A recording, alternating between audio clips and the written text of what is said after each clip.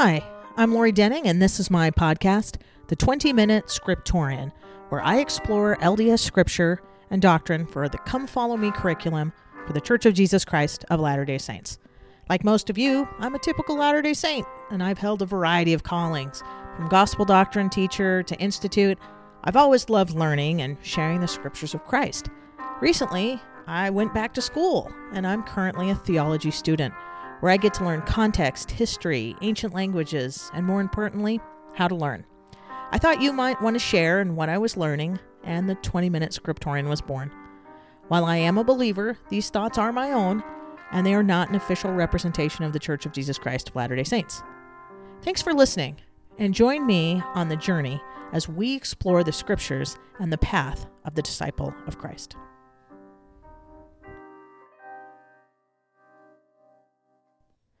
Hey Scriptorians, this is Lori, and we are the 20-Minute Scriptorian, and we're continuing on 1 Nephi chapter 15 through chapter 22. So we're finishing up 1 Nephi, and today we're going to talk about the structure of the book and why we're going to have so much Isaiah coming up and what you can do about it next. So thank you everybody for all the shares. I know I've asked the last couple episodes to keep sharing, and I really appreciate some people have reached out on Facebook and as well as on the website and the Facebook site, different things anyway. And it's been just fantastic to hear from some of you. And I appreciate the shares. They really mean a lot to me. So thank you.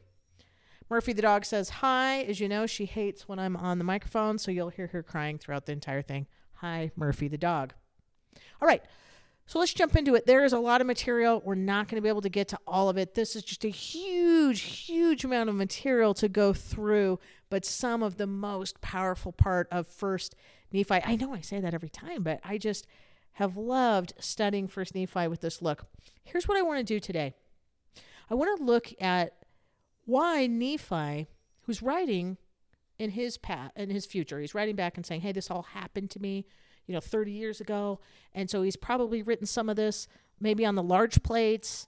Again, maybe then a synopsis on the small plates. So he might have even written them twice. He certainly had a lot of time to think about these major events in his life.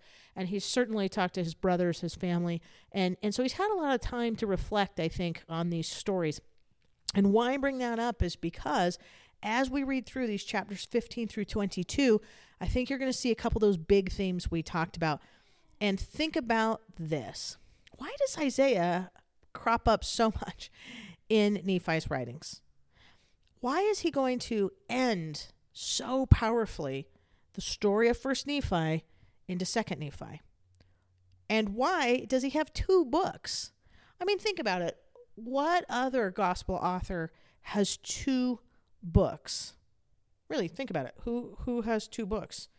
Let's see, Alma. Oh, no, there's not 1st and 2nd Alma.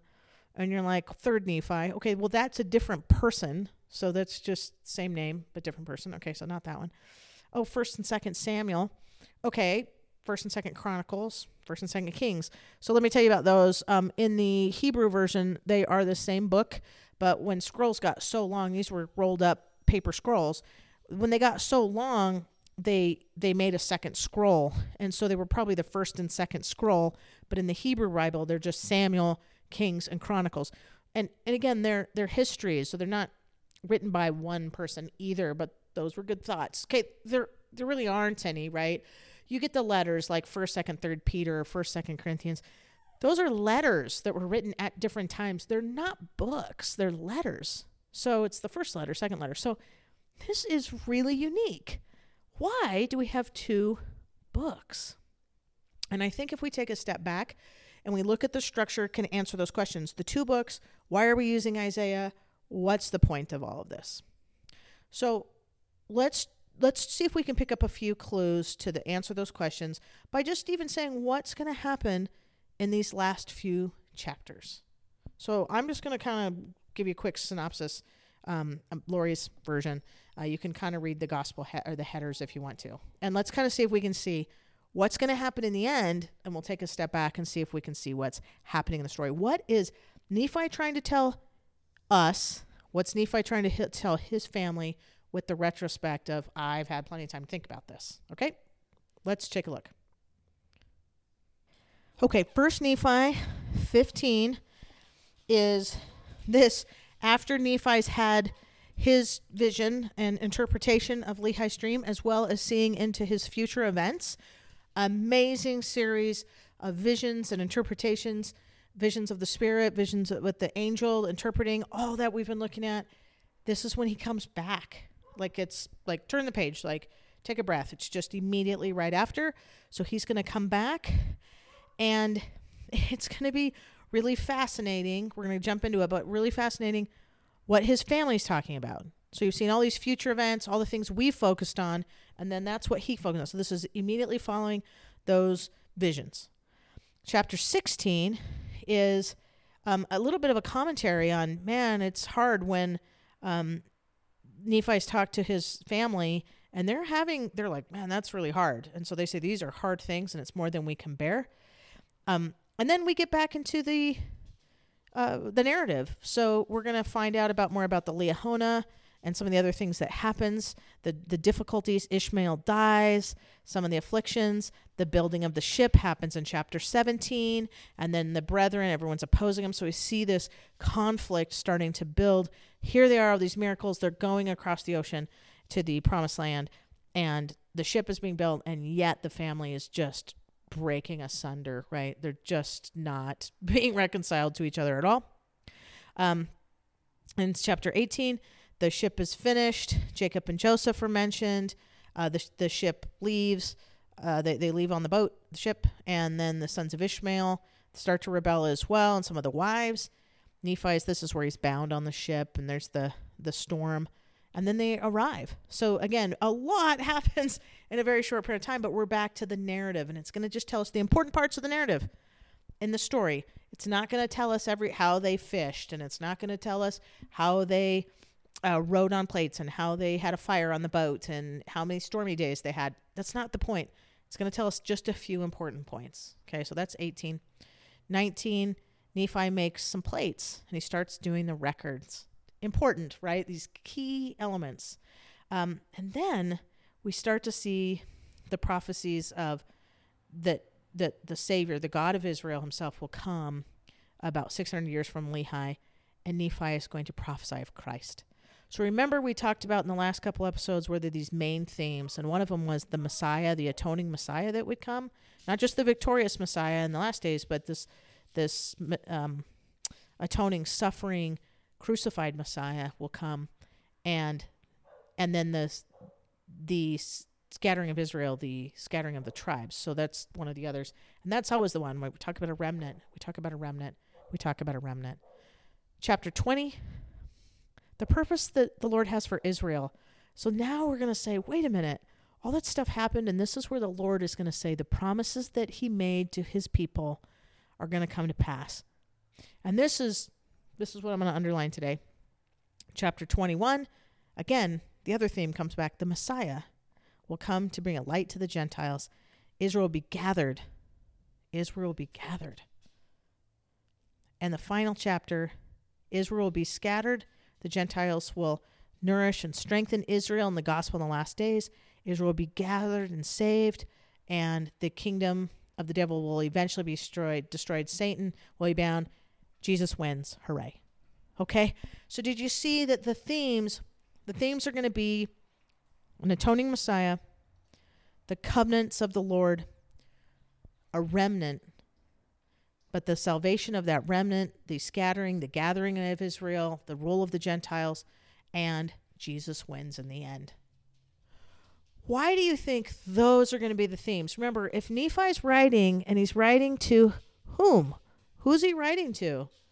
Nephi says, the prophet said, my family isn't going to make it. He sees that Laman and Lemuel aren't. He sees eventually the Nephites aren't going to make it either, right? They're going to be destroyed. He's writing to the future to say there's hope in these records that those Gentiles, the Lord will gather his people again, Israel. He will gather his covenant people again with the Gentiles, and they will all be saved. Us, now.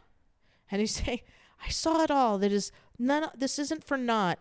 Jerusalem wasn't just destroyed, and then we're not going to make it either. It's all going to work out. And so he's going to return to these themes. The Messiah He's going to save everyone. And how is he going to live up to these covenants and make these things happen? He's going to go back to those core covenants. He's going to go back to the scattering and the gathering of Israel and the covenant and the remnant being saved. Those are the themes that you're going to see over and over. If you got 2 highlighters or 3 and you said, I'm going to go through 1st and 2nd Nephi and I'm going to mark 1 for Messiah, 2 for covenant, and 3 for the remnant or anything with trees and roots and stems and vines and branches and gathering and scattering of Israel, you would have almost every page just completely marked up, because those 3 themes are going to come up over and over. That's what I see. So let's go back to 15 and see if we can see the same thing, shall we? All right, let me go back. You know, I'm going to take the challenge. I'm going to get a different copy. If you've ever been on thechurchjesuschrist.org and you sign in, you can just right-click on stuff and highlight electronically. Or if you have a copy that you want to do, try it. Try those 3 things and see if it just glance over the stuff. It would only take you, I don't know, to read all of 1st Nephi, an hour or something, right? Just kind of glance through it. So not study it, just glance at it. I think it would be really interesting, because once I start seeing these themes, I start feeling like this is what Nephi's trying to lay out. Nephi's trying to lay out these core ideas, and there's narrative in there, so we know how we got there and who these people are and the boat and the miracles and the visions. But I think he's trying to tell us this Book of Mormon has these themes, the saving of, it's for the Lamanites, the Jew, and the Gentile, to show that Jesus is the Christ, the covenants will be restored, and there's a gathering of Israel. Oh, you're right. There they are. And I think that's why you're going to see this. Nephi is going to finish up 1st Nephi using Isaiah, because that's what Isaiah is going to talk about. The Messiah, the covenants, and the scattering and gathering of Israel. And then he's going to use Isaiah again. He's not going to use all of Isaiah. That is not the parts of Isaiah that he's going to use. If you read Isaiah, which I don't know how many of you do, I think we're all supposed to, but if you go back and read the biblical Isaiah, there's big chunks of it that Nephi does not use. These are the chunks he uses, and he's trying to tell the story. He sees it, and he's saying, likening the scriptures. I can see what Isaiah was talking about, and you guys, these are the promises he was making. He loves his family. He loves his brothers, and he's like, but it's going to work out. So let's go to 15 and start to see that. Obviously, I'm super passionate about this. So 15, chapter 15, verse 1. Came to pass that after I, Nephi, had been carried away in the spirit and seen all these things, I returned to the tent of my father. So this is, again, you just turn the page. This is really early on. They've seen the vision, tree of life. He's gotten the interpretation, and then he's seen into our future.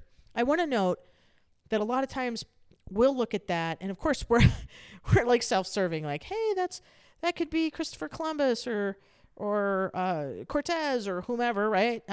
Debatable, whoever it is, not probably the important part. And then you'd say also that the church is going to come forth with the Gentiles, and we'll say, again, our recent past. And we'll get really excited about that. It could even be the stories about the Savior, right? The New Testament stories of the Savior, of Mary, of those crucial key issues that the Nephites and the Lamanites needed to know in the gospel, and they see that as well. We tend to focus on those items, but this just jumped out at me when I turned this page. Nephi comes out of those visions, those things we just talked about, the things we've been talking about for a couple of weeks, and we're like, wow, this is so amazing, and so many things, and we've been picking them apart.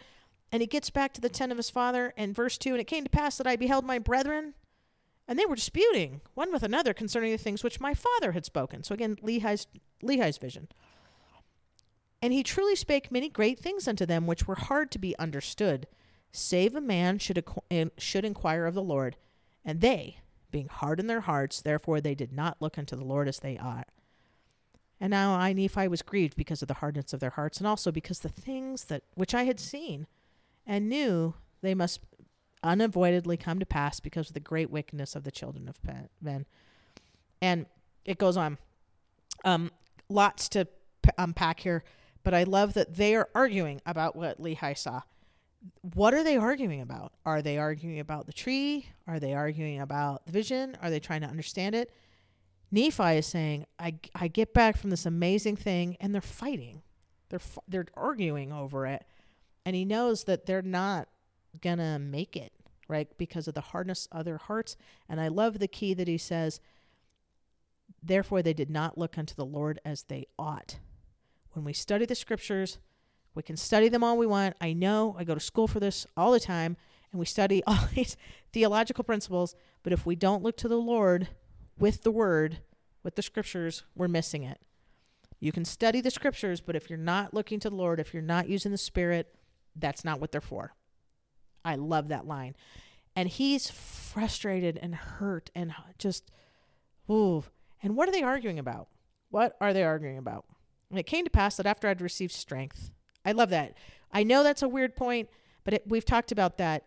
Lehi comes back from his vision. Joseph Smith comes back from his vision. Sidney Rigdon, and now Nephi, and they're exhausted about the spiritual experience.